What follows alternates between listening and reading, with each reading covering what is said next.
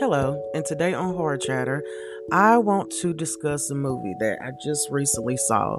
And please do not judge me for what I'm about to say.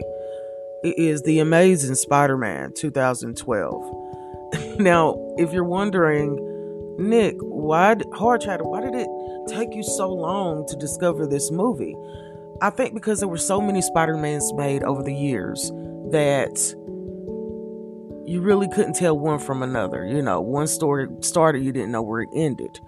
But I'm going to tell you something, and I'm going to tell you the reason why this is probably one of the best Spider-Mans I've ever seen. Andrew Garfield, Emma Stone, Stan Lee, Martin Sheen, Sally Field. Do I need to say any more? Phenomenal cast. And when I say phenomenal, I mean, to get everybody together like that and the way it worked out, I love how Spider-Man is being seen as an innocent kid who is just going to high school. I love that. Nothing more, nothing less, nothing to murk it up, you know? The first kiss on the date was adorable. Everything about this movie screamed, just sit back and enjoy it.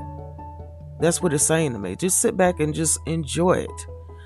Anytime Sally Fields is on the screen, it is going to be a good movie. She is remarkable. I've been watching Sally Fields since I was about 10 years old.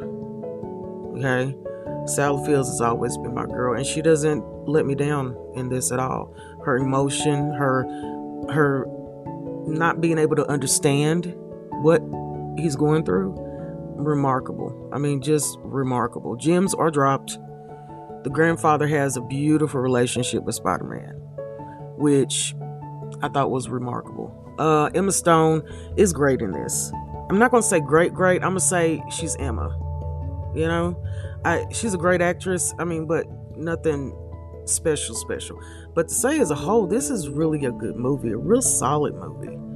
And in the world that we got right now and what's going on in this world, if you just need a break, a moment to sit back and just get your mind off of the world right now, this is a good movie for that.